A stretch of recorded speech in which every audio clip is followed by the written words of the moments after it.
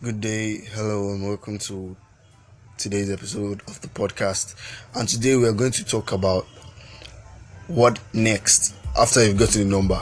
So, what do I do? How do I take the relationship to the next level?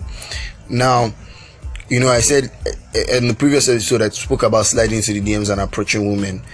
I said for face-to-face contact, it's quite easier because you can approach a woman with different lines, different ways. The woman sees your face, she can gauge.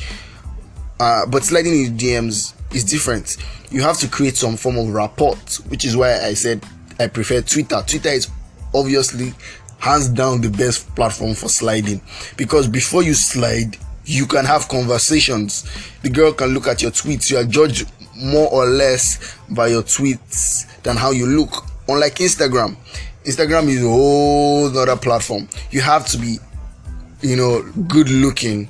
In fact, first of all, you have to, how will I put it, the DMs are always full with Instagram, first of all, especially if the girl has a huge following. So your DMs could obviously get drowned.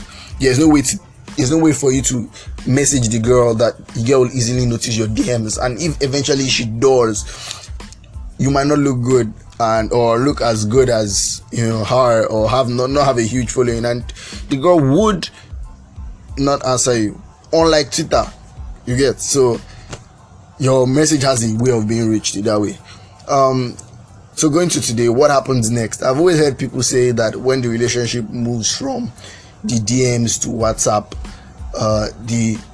the thing changes, it dies, the groove dies. It's not so. It is you are doing some certain things that ought not to be done, so the relationship died. And I'm going to be pointing out those things today. First of all, the two major enemies of guys, and this is just insecurity and neediness.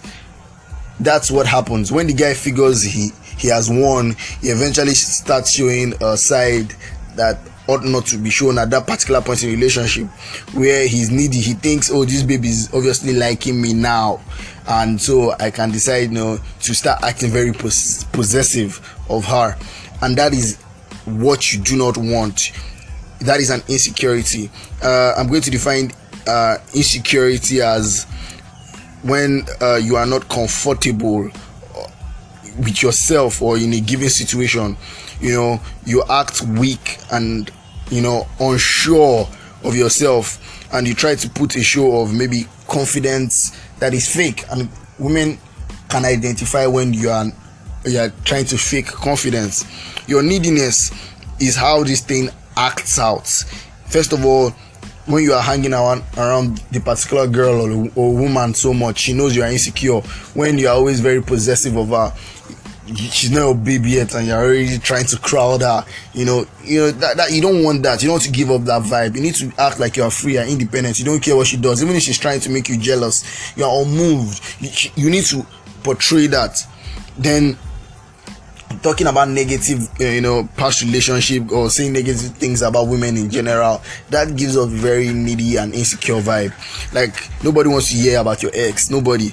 Having emotional responses to things, like if a girl does something to you, you quickly want to show your emotional side. No, guy, you cannot do that. Looking to others to make decisions. Now, this is very important. A woman doesn't like somebody that doesn't make decisions, or a guy that cannot make decisions for himself. So you need to say, babe, we are going out on a date, as so and so date. You need to be sure, not like, oh, you need an input. No, you do not. And I keep saying this, you do not need an input. You will give her a date, and you'll be surprised she would agree. Saying or doing things just to be noticed or get compliments. A lot of men try to act cool for attention. This approach will show that you are very insecure. You don't need to act cool. You're already cool. That's just it. If you're not cool, you don't have it. So you don't need to act somehow certain way. Just be relaxed be your own guy. Hype yourself. Then arguing. Now, there's a difference between winning arguments and arguing about everything. Women don't like guys that argue about anything. It gives them headache. Don't be that guy. But you can win arguments once in a while, just to show that you have an opinion of yourself. Wow, time's up.